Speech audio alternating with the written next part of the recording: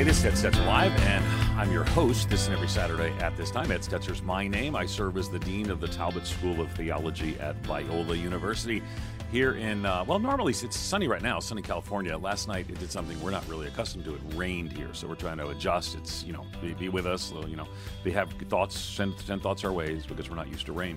But I'm glad to join you and really folks on over 200 stations and outlets across the country to talk, about issues of the day. And I don't know that you can spend much time understanding or engaging what's going on in Christianity today without dealing with kind of questions about what's happening to people who maybe move away from their Christian faith. Now, I should say to you that I think we have to put those in different categories, and I think that's our guests are going to help us do that today. About 1% less Americans per year identify as Christian. If you follow the data from PRRI, polling firm, it's a little more than that. So over 1% of year Americans every year stop identifying or are less identifying as Christian. Now, most of those are not people who you saw at church on Sunday who suddenly changed their mind, deconverted, and either became atheist, agnostic, or something else. Most of those people are people who had little faith connection and stop using the term to identify themselves, stop using the term Christian. And that's transparently, that's most of my family who, I grew up in an Irish Catholic household in New York City, just outside of New York City, but the Catholic Church was largely the church we didn't go to on Sundays. And so over time, most of my family, they started calling themselves Catholic, and then they called themselves Christian for a while, and now most of my extended family just wouldn't use that word to describe themselves. Their beliefs and practices haven't shifted much, but nominal Christians dropped the label over time. So that's probably a big part of the category, but not all of it. But then there's some that we actually see, people who intentionally move away from their faith, who actually sort of, decide that they had questions that were unanswered and more, and they sort of, identify as Christian as younger, but maybe they go, maybe the picture we see, it's not always accurate. They go off to college and their faith assumptions are challenged or questioned, and maybe because of that, they move away from their faith. In other cases, there's just a genuine struggle, and we have different terms for these things, and our authors are going to help us to, guests we're going to have today, who are authors on this topic, are going to help us, because there's different language that people use on this very program. I think it was on this program or on my podcast. I have a podcast too, by the way, called the Stetzer Church Leaders Podcast. I had Lecrae on, and Lecrae is a well-known musician and artist, and he talked about his own, and I think he used the term deconstruction to talk about how he moved away from some of the trappings of Western expressions of Christianity, but still very much speaks about his faith. And I recently listened to a whole podcast he did where he talked about that, and we might come to some different conclusions about things, but he hasn't left his Christian faith, but he did use the word deconstruction to describe what he's walked through. And so I hear people talk about, I'm deconstructing. I hear other people talk about, I'm deconverting, and more. So we're going to talk about that with two guests today. The first is Sean McDowell. He's an associate professor in the Christian Apologetics program at the Talbot School of Theology at Biola. In other words, we're coworkers. Sean is the co-host for the Think Biblically podcast. He's co-author, and editor, over 20 books, including Chasing Love, Evidence for Jesus, Timeless Answers to Tough Questions About Christ, and Set Adrift, Deconstructing What You Believe Without Sinking Your Faith. Now, again, that last book is going to be some of our topic today. Listen to the title, Set Adrift, Deconstructing What You Believe Without Sinking Your Faith. So John Marriott is also our guest. I asked him, we met 30 seconds once, and I think I made a joke or afterwards asked somebody if he was related to the people who own the hotels. Appears that he's not, but John Marriott is a faculty affiliate of the Human Flourishing Program at Harvard University's Institute for Qualitative Social Science, former research and program coordinator for the Biola University Center for Christian Thought, teaches still part-time in the Department of Philosophy at Talbot with us, author of 5 books on deconversion, including kind of the most of our focus today, Set Adrift, Deconstructing What You Believe Without Sinking Your Faith. Now, John is also the director of culture engagement with the Renaissance Forum, which focuses on connecting calling to culture for societal well-being. Okay, so if you're a listener, I really want to encourage you that you might have someone in your family who's maybe walking through a bit of these questions or deconstructing or more. Remember the subtitle here is Deconstructing What You Believe Without Sinking Your Faith. So that's what we're going to talk about today. So if you want to text somebody, let them know. Remember, too, this program is always available at edstetzerlive.com. You can click through, subscribe as a podcast, download the Moody Radio app, and more. We're going to take your calls as well, just to let you know the number now, but my guess is we'll get more calls as we jump into the topic. But our number is 877-548-3675. So let's start with you, John. And I'm just going to kind of start with, I kind of gave a little bit of categories at the beginning that some people are dropping the label, nominal Christians dropping the label Christian. Some people are maybe moving away from Orthodox beliefs. Some people are deconverting. They're not Christians anymore. And then there's this word that you and Sean use in the title of the book, deconstruction. Now, you've written on deconversion. What's the difference between deconstruction, deconversion? And tell us a little bit about what deconstruction is. On the program, Ed, I appreciate being here, and good to be with you again, Sean, as well. The difference between deconversion and deconstruction would be deconversion is when someone essentially undoes their faith commitment. Not talking here about spiritual realities so much as I once believed a certain set of truths. I no longer believe those. I once was part of a community, the church. I'm no longer part of it because I don't identify any longer as someone who's a follower of Jesus. And I might be an agnostic and say, I just don't know. Maybe I'm an atheist and say, I don't believe that God exists. Or maybe I just say, I'm a none. I don't have any inclination one way or the other. Sometimes people get there by way of deconstructing their faith, and it depends on what we mean by that term. Because if you asked 5 people, you'll get about 7 different definitions of what it is to deconstruct a person's faith. But I think that there's probably really 3 ways that term is most often used. Maybe the first would be someone who has been hurt, someone who's been disillusioned, and they feel that Christianity has really let them down. And so they've come to the conclusion that it's probably false. And now they're going to take the magnifying glass out and look at all of the problems that they think really are there, and in a way justify leaving their faith, right? So it starts off motivated by maybe a hurt or a disillusionment, and then it expands into, I'm going to do a real critique of Christianity because I really don't think that it's true. Then there are others who say, hey, I was born into this, I was raised in this, but I've never really asked if it's true. And their question is, I'm putting all the cards on the table, and I'm going to ask, is Jesus really the way? And I'm going to take my faith apart. I'm going to look at it. I'm going to do a deep dive investigation and ask, is there any reason to believe this? And then there's the third group who maybe aren't asking so much if Jesus is the way, but they're asking, what is the way of Jesus supposed to look like? Because like the second group, they were born into a faith. They identify as a follower of Jesus. They love him. But now they're looking around and saying, hey, is the faith I've been handed really representative of the way of Jesus in the scripture? And so I'm going to take it apart, analyze it, and then try and put it back together in a way that I think is more reflective of what the Bible teaches. And in our book, Set Adrift, those are the people that we're specifically we wrote the book for. A lot of students who we talk to, speaking engagements, conferences at Biola, who'll say, I'm deconstructing. I want to remain a Christian, but I'm not sure what it's supposed to look like. Yeah, and I think that's helpful because the distinction between the two, and I would say too, without some, doing this in the context of community, engaging the Word of God as the authority, submitting to the Lordship of Christ, that sometimes, I don't know, John, I've seen people who maybe start the deconstruction journey as you described it and end up actually deconverting, maybe because they kind of didn't walk well through some of those things, if that makes sense. So let's talk a little bit about that. And Sean, let's go to you as well. So when you're talking about deconstruction, are you, you're right there teaching with us at Talbot and Biola, very popular professor at Biola and Talbot. Students come in and it's interesting because part of what we have to do is to say to them, some of the kind of the pop Christian versions of what you have heard, maybe in high school, they're not biblical. They're not really well grounded biblically. They're kind of maybe they're American expressions, or maybe they're cultural expressions of the West, or things of that sort.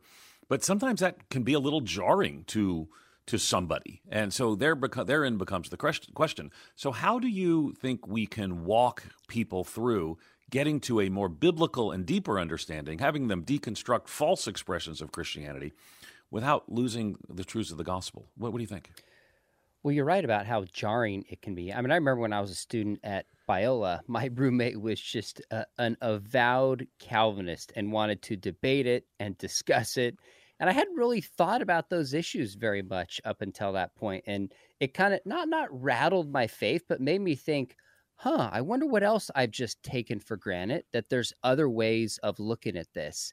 Now, I think that's a healthy process. We had good conversations and helped me think through theology and scripture, but it can get derailed sometimes when I think people take secondary issues and make them primary issues. This is what John and I see happen all the time. I know you do as well, Ed, is that people have a secondary issue. Maybe it's the role of women in the church. And by secondary, I don't mean not important. I mean not essential to the faith itself or how they understand the sovereignty of God, Calvinism, Arminianism, maybe the age of the earth. And they take a secondary issue. And either they realize the secondary issue, or like you said, some cultural assumption that they had about the faith, realize the world is bigger and that there's smart people who see it differently. And then their faith can begin to unravel. So I think a couple things we can do is when I'm talking with students, I just spend a lot of time listening. I mean, there's a proverb that says the purposes in a man's heart is deep and a person of wisdom will draw it out. So I spend a lot of time listening to people, just trying to say, what is the core of the issue here? Is it moral? Is it theological? Is it emotional? Is it relational? And then just trying to separate secondary issues from essential issues. So listen well, and then just separate and help. Sometimes students are not able to think clearly that way. That's one of the things John and I try to do in our book, is to try to give people kind of a grid for deconstructing well. Yeah, no, I think that's good. I think the kind of the way you described it too is, what are they undoing? What are they unpacking as well? We're going to continue our conversation with John Merritt and Sean McDowell in just a moment. Our phone number, want to call, probably got questions or maybe even some journey you've been on yourself or walked through with others, 877-548-3675. Again, our number, 877-548-3675. We're going to continue our conversation around the book, Set Adrift, Deconstructing What You Believe Without Sinking Your Faith. Stay with us.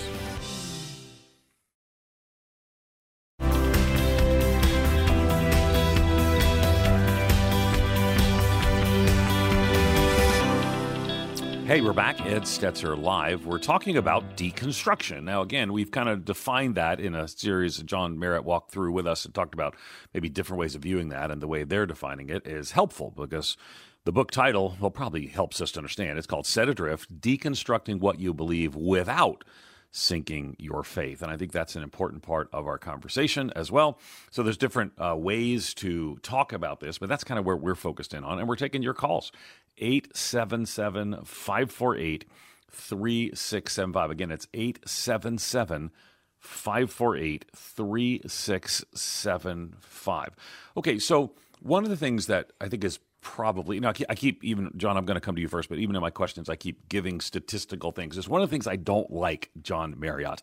It's not about you, but it's a bee in my proverbial bonnet, is that these people who basically say, which you don't, is that, all these people are converting from Christianity to atheism. And I recently did a series called Faithlytics, and Ryan Burge was my guest, and Ryan's a researcher, and we actually talked about this, and it's like, there's not this huge, I'm not saying it doesn't happen, but there's not this huge train from devout Christianity to aggressive atheism. Now, I will tell you, I have a dear friend who I still occasionally stay in touch with, elder at our church, deeply loved Jesus, who has indeed taken that train, who now would say, I'm not a Christian, I don't believe any of those things, and I think they're silly.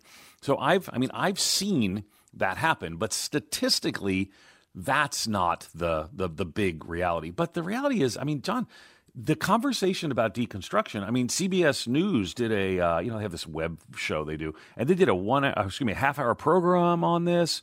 There's people are talking. So are a lot of people deconstructing the way you describe it? Is it more today? Has it always been the case? Is this new? Just unpack it all for us, John.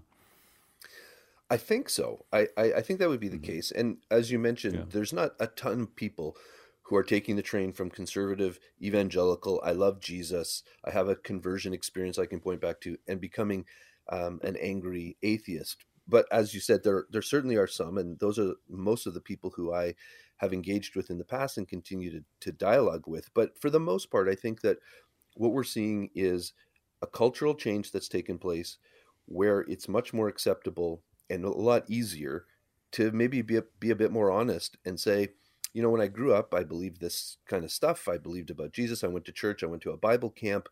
But, you know, to be honest, I don't really follow that anymore. Whereas in the 1980s, if you were, if you were a white Protestant American and there was a census that was being taken, you would have checked off Christian, even if you had almost no deep connection to it or any kind of conversion experience or no deep ties to Jesus. Where now I think because culture has changed, it's a lot easier for people to say, I guess I'm really nothing.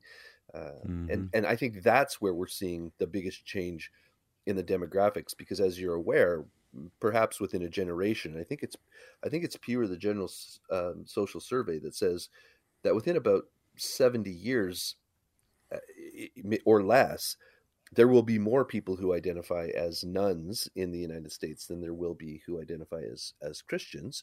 And that's, I think, simply largely due to the fact that we're living in a culture where it's easier for people to come out and say, yeah, I really don't believe this anymore.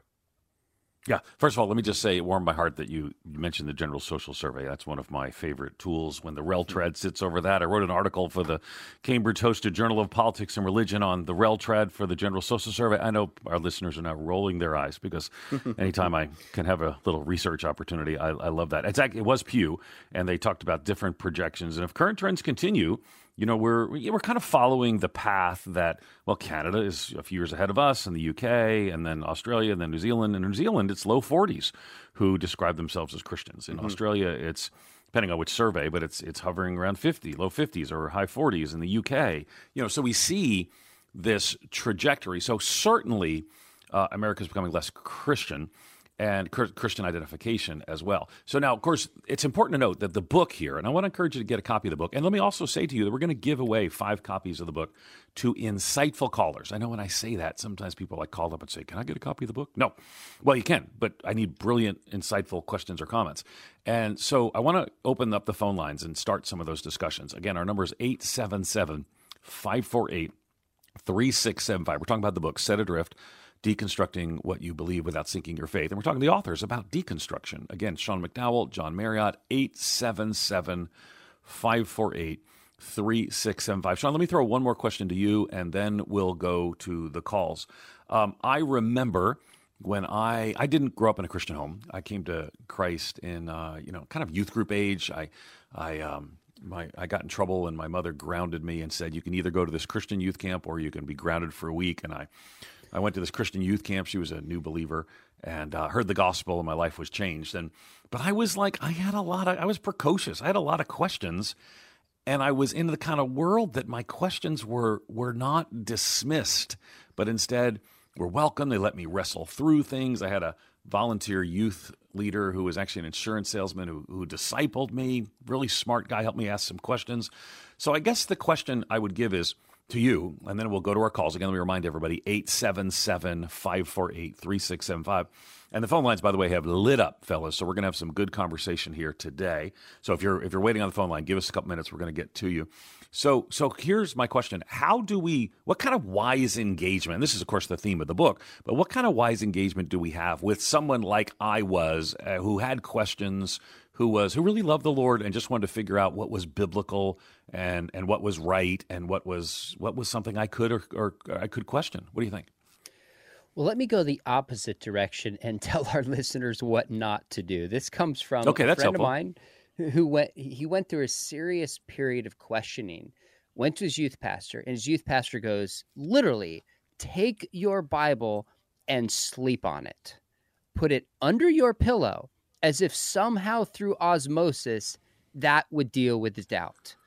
Honestly, wow. Ed, I hear stories like that all the time, which basically means I don't have answers. I am not, not willing to engage, not willing to listen. These folks in your life responded exactly the way they should have. Invite questions. Christianity is true. We have nothing to be afraid of by inviting questions. In fact, there's a study. This is more with younger millennials out of the Fuller Theological Seminary sticky research. They said it's not doubt that disengages a faith; it's unexpressed doubt. So people have been able to ask questions, talk about it, shown love and security, people not freaking out, and then trying to help them make their way through the questions relationally is exactly how we need to respond. Love that. I am kind of stunned by the fact that somebody said sleep on the Bible. But I also think, like, one of the beliefs that I early on deconstructed was the idea that carrying a Bible around, like I'd carry my Bible around in high school, which I think, let me be clear, I think that was a good thing, but it always had to be on the top. And in doing so, I knew I'd kind of walk in a blessed life.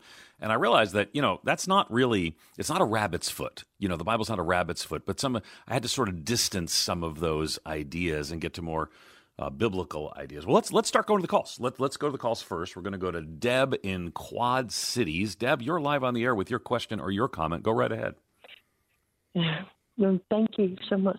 I'm hearing more of and really appreciate Sean, and just touches my heart that he's following in his father's footsteps. I think that's amazing.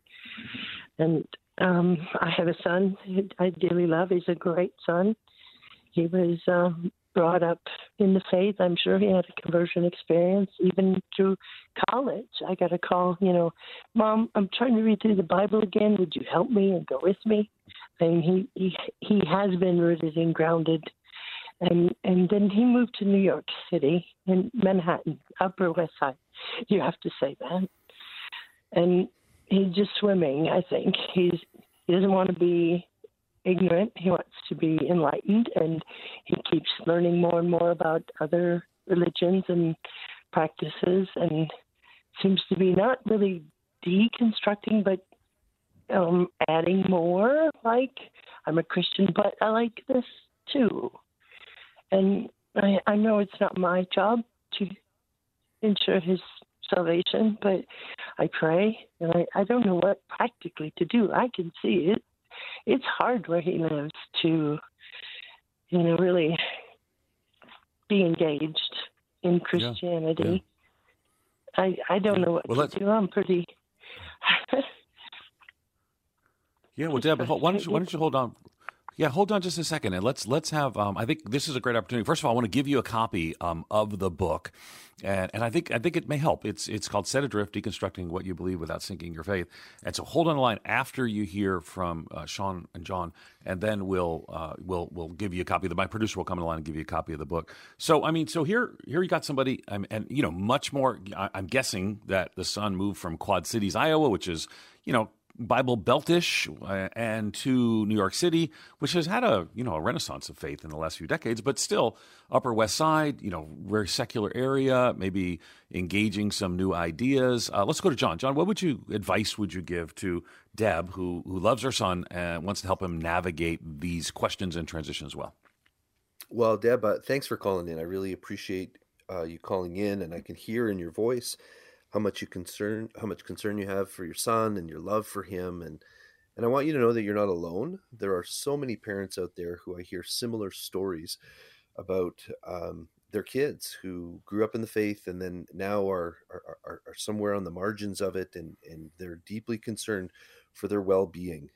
And I think the first thing that you need to do is, he sounds like he's open. He sounds like you guys have a great relationship, and I think you really want to make sure that you keep that relationship with open lines of communication. And the best way I think that you can do that is by thanking him and being appreciative that he's open and willing to talk to you about these things, to listen really well and not panic and not feel the urge and the need to sort of to reach out and to do everything you can to ensure that he returns to the faith. It's very, very easy for parents who find that a son or a daughter is going through a bit of a faith crisis and want to latch on and do whatever we can to make sure that they don't leave. I think it's also really important to listen well and ask helpful questions like, how long have you been feeling this way? Or is this something that you're settled on? Are you still in process? Will you welcome me into the dialogue? Can I be a partner with you in that? And then I think the most important of all is to make sure that we communicate that regardless of where our children end up, that we will always unconditionally love them. So good, so good. So hold on the line. During the break, we're going to give you a copy of the book as well. Our number is 877-548-3675. Again, 877-548-3675. We're talking about Set Adrift, deconstructing what you believe without sinking your faith. John Marriott and Sean McDowell will continue our conversation with you and your calls in just a moment.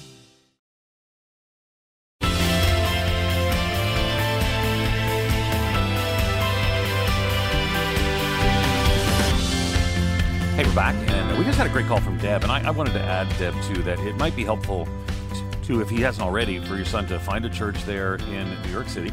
And I was the interim pastor of a church there called Calvary that right now it's meeting at Hunter College, but normally is right near where you are, right by Carnegie Hall, across the street from Carnegie Hall, and they're rebuilding their building there right now. It's called Calvary. Stephen Olford used to be the pastor there, if you've got a little bit of historic background, and that's a wonderful church. There's a bunch of wonderful, New York City, surprisingly, has had a renaissance of church planting and evangelism, and my guess is, Deb, that some people are kind of have walked through some of what your sons walked through, and they're trying to figure out how to live in, the secular city that is New York City. And so just be encouraged, and hopefully that book will be helpful to you as well. All right, let's go to some calls as well, and we'll just kind of jump through. And first, we're going to go to Jan, listening on Moody, Nashville. You used to live in Nashville. Jan, you got to tell me, like, not your address, but what part of Nashville, what part of the area do you live in?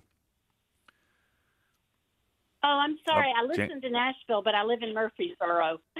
Well, Murfreesboro is great. I think actually the station is in Murfreesboro because we did some stuff there. But Murfreesboro, great history, Sword of the Lord's there, and more. But anyway, Jan, you're live on the air with your question, your comment. Go right ahead. My comment is really similar to the woman that was on the radio before. I have 4 sons. My youngest son is the only one of the 4 who seems to be struggling with his faith. We have got a good relationship. We talk. I just wondered if your book would be helpful for me to read, or would it be a book for me to give to him? Yeah, that's super. Well, if you'll hold on, we're going to give you a copy of the book. And I let me say, there's a verse in Proverbs that says, "Let another man's lips praise you and not your own." This book is actually on my desk now, and I definitely think it would be good for you to read and to give and to share with your son. But this kind of follows, and I'll go to you, Sean. This kind of follows on Deb's question. Got a son, one of 4, and it's not uncommon. It's not uncommon for one or more of kids to say, "Man, I'm thinking through, I'm questioning some of these things." So talk to us about the book, but then more broadly, kind of go out from there and say, how might parents walk with kids who have some of these questions? This is really the book that I wish I could have given myself about 30 years ago when I was going through kind of a questioning process, what we might now call deconstruction. And so I think it for a young man who's open to reading a book, wants to stay, kind of grounded in his faith, I don't think there's a better book that's out there. Now, I can't force anybody to read a book and be open to it. That's going to depend on his heart. But if he's open to it, I can't think of a book that I think would help him better than Set Adrift. Now, that said, it's not written directly to you, but I think what it would help you do is understand the process that many young people go through. Think of good questions to ask, how to frame and how to approach this. So I've had a lot of people read our book and say, "Hey, I'm a parent of somebody who's deconstructing, and this helped me how to relate to them." So more broadly speaking, some of it depends upon his age. 12 is different than somebody who's 22 or 32. But like John said before the break, I would lean into that relationship and aim for a long-term perspective. Some people just have to go through a season where they question things and they realign. I did. And my parents, when I told my dad I had certain questions, he leaned in. He's like, "I love you no matter what. I'll be with you through this." Just affirmed his love for me, his willingness to engage with me through this process. That would be my broad encouragement for you. One thing to maybe ask, and maybe you've done this before, is just ask your son, say, hey, can we get coffee? I just want to hear. All I want to do is listen. When these questions first come up, what's the root of the struggle? How do you think from your perspective I can most help you? What would be some unhelpful things that I did? And just hear his heart out might really help you know if he would honestly read the book and how willing he is to have these conversations. So that's probably where I would start. Fascinating. And I'm intrigued by the fact that you went through that. You know, Sean and I work together, but we're not like going for long walks in the park talking about some of these things. Maybe we should at some point. But so your dad didn't just throw down evidence that demands a verdict and say, read this. He actually, like, you guys walked through some of these questions together. So I must have been 19 or 20 years old. So I think a sophomore in college. And we were in Breckenridge, Colorado. And I just told my dad I had been having kind of questions for a while. And it's not like I rejected my faith. I just remember thinking, gosh, is this really true? Do I believe this? Am I committing my life to this? And some of it was coming across some atheists and skeptics online that raised questions I wasn't ready to answer. And I went to my dad, and we were just sitting over coffee in Breckenridge, Colorado. And as best as I can remember, I said something like, Dad, I want to know what's true, but I'm not sure that I'm convinced Christianity's true. And he looked at me, and you know my dad well enough to know, like, the jar is 99% full with my dad. It just is. And he goes, son, I think that's great. And I was like, did you hear what I said? He thinks that's great. Like, that's so awesome. That's so your dad. Right? That's exactly how he responded. And he goes, you can't live on my convictions. You got to know it is true. He said, only reject something if you're convinced it's not true. Don't reject it out of spite like many people do. And I thought, that's interesting advice. And then he said, you know, your mom and I will love you no matter what. And in part, we walked through these questions, but I also needed other people outside of them. I mean, this may be over dramatization, but when people are growing up, they need their Mr. Miyagi, or they need their, like, you know, their mentor outside to come in. And fortunately at Biola, there were people like JP Moreland that was there, and I'd go see him during office hours, and he'd help me answer and wrestle through some of these questions. And my mentor, my resident assistant, really is what a lot of shaped this book. A resident director of biology had a profound influence on my life. Love that. And I think this is, you know, again, this is, I guess it's okay to have a little plug for Christian education here, because, you know, we're the, Ed Stetzer Live is a production of Moody Radio, which is a ministry of Moody Bible Institute. And so, you know, Moody Bible Institute, Biola University, we think that a lot, I mean, just statistically, a lot of young adults at college age is when people have questions. And I love the fact that JP Moreland, you would just, I mean, that JP Moreland's amazing. And so for you to just walk in and say, let's have some of these conversations. And so many, you know, my daughters, all went to Christian colleges and universities. And I can see that when they have had questions, they're having that opportunity to be in the context of professors that care. And really, as you mentioned, mentor in your dorm. Really makes a difference. Okay, we better get back to the phone calls. Let me tell folks again the phone number. Again, it's 877-548-3675. Again, that's 877-548-3675. We're going to go to Diane in Columbus, Ohio. Great city, by the way. Columbus, Ohio, listening on WCRF. Diane, you're live on the air. Hi. Actually, it's Columbiana, which is a tiny town, but I was calling... Is Columbiana still a great city, though? Because Columbus is a great town. Is Columbiana a great? It's okay. Good. I'm just making sure. Okay. Good. Thank you. Very small and rural, but yeah. Okay. I was calling a first generation Christian. My husband and I both got saved in the 70s, and we raised our kids, you know, the best we could. We took them to church, and my one daughter even went to Bible school, and she's in her 40s now, and she has 3 children, and her husband's a Christian, and 2 of her kids are, you know, have believed and are baptized. And I don't know if, you know, we did something wrong, or if, you know, just people's influence. She said that, you know, she doesn't even want to talk to me about Christianity at all, or have me discuss it with her children. And she said she's still a Christian, but she feels like we only presented one thing. But coming out of where we came, when we became Christians, we were like, it was a radical change in our life. And I don't know.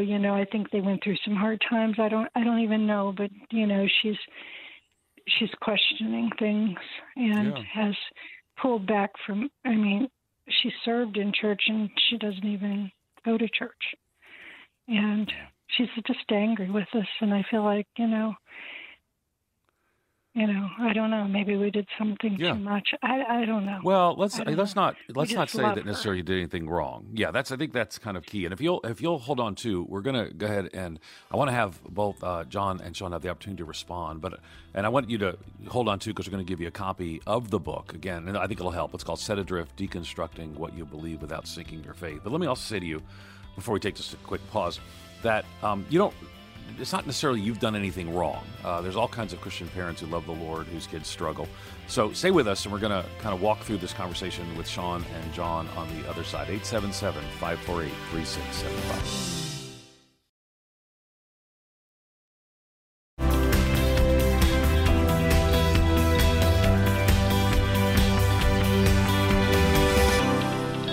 Hey, we're back. We just had a good question from Diane in Columbiana, Ohio, which is not Columbus, Ohio, but Columbiana was named the nicest place in America in 2019 by Reader's Digest. So there's that as well. But again, I'm going to throw to you, John, because I mean, it's a super question. She's got a daughter who's says she's still a Christian, but is kind of maybe questioning parts or moving away, or not sure she needs church.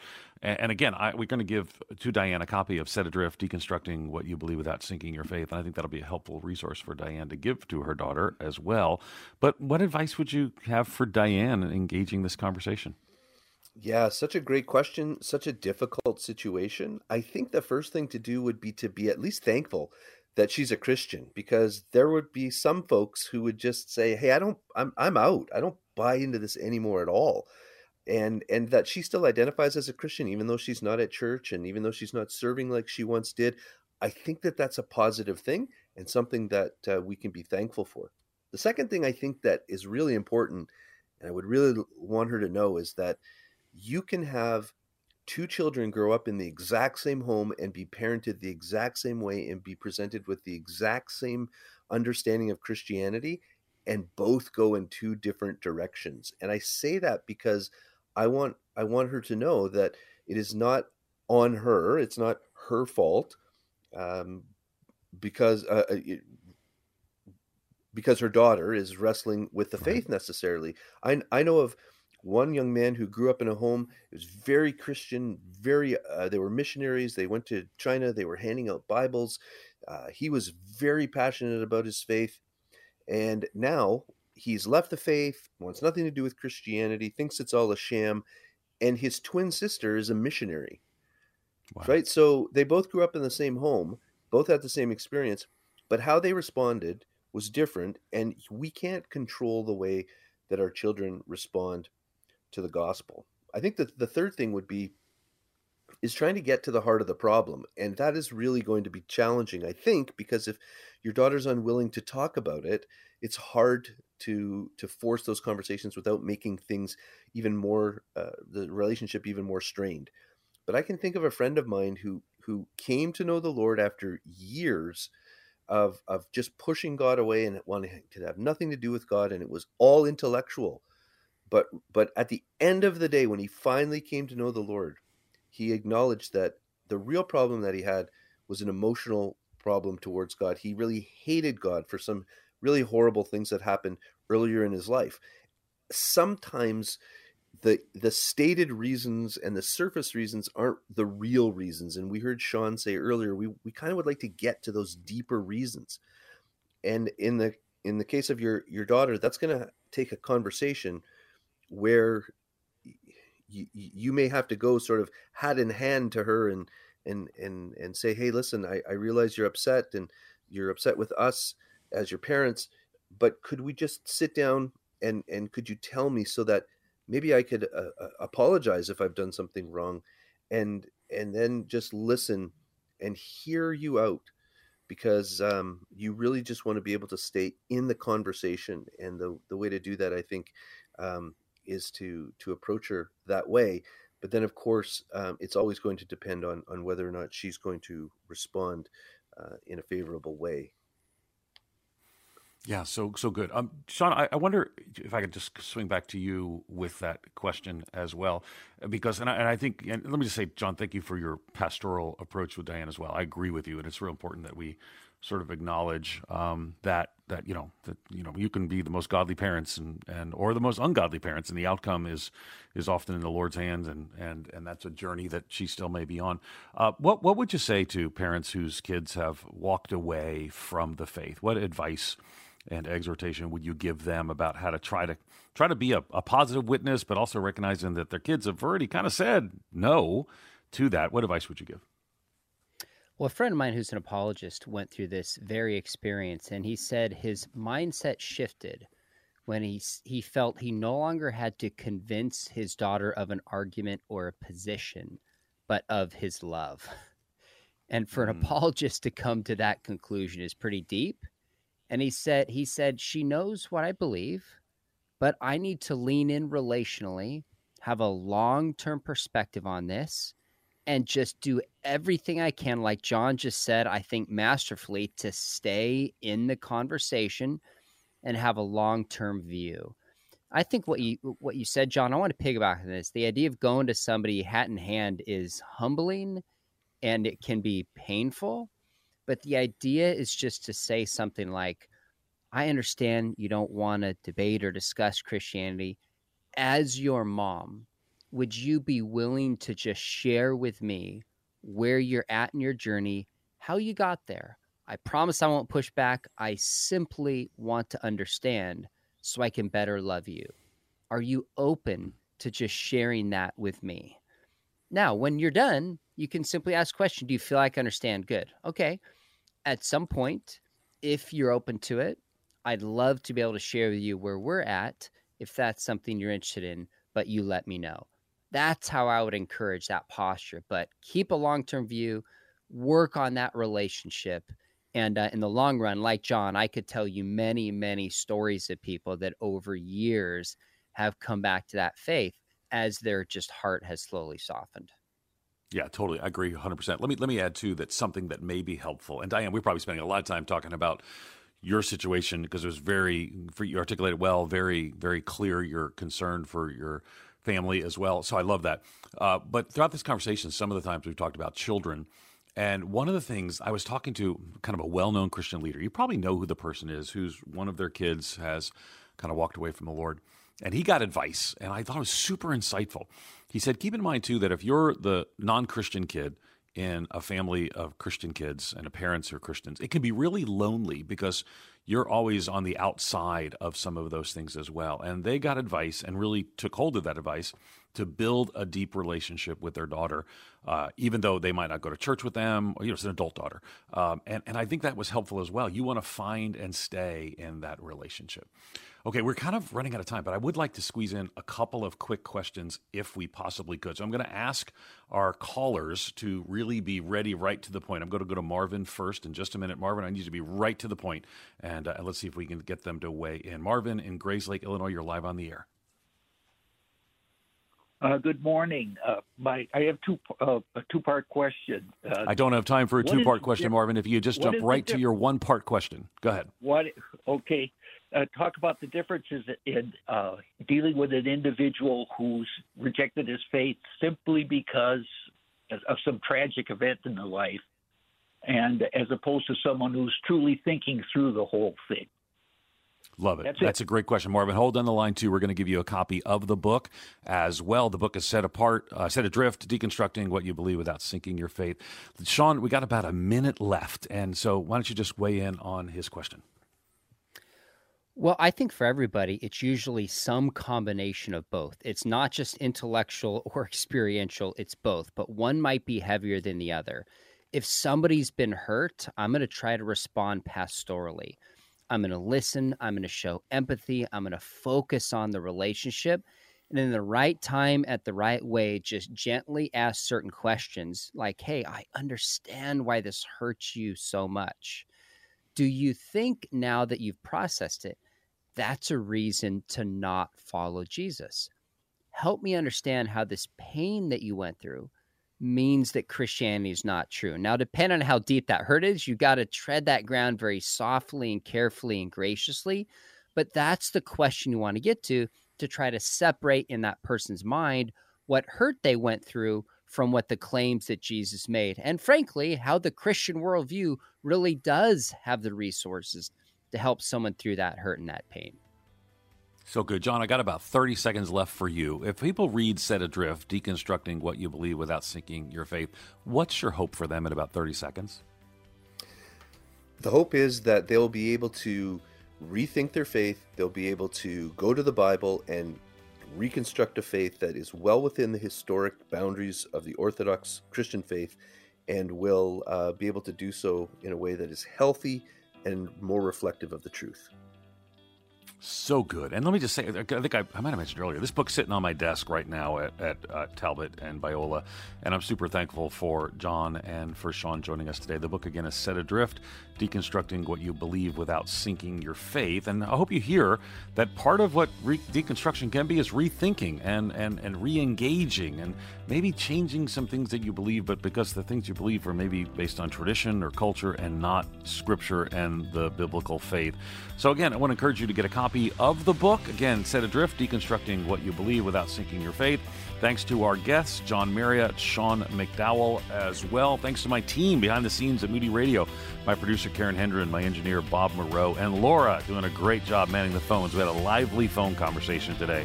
To hear today's program again, go to edstetzerlive.com. Remember, Ed Stetzer Live is a production of Moody Radio, and Moody Radio is a ministry of Moody Bible Institute. We're thankful for you. We look forward to being back with you again next Saturday.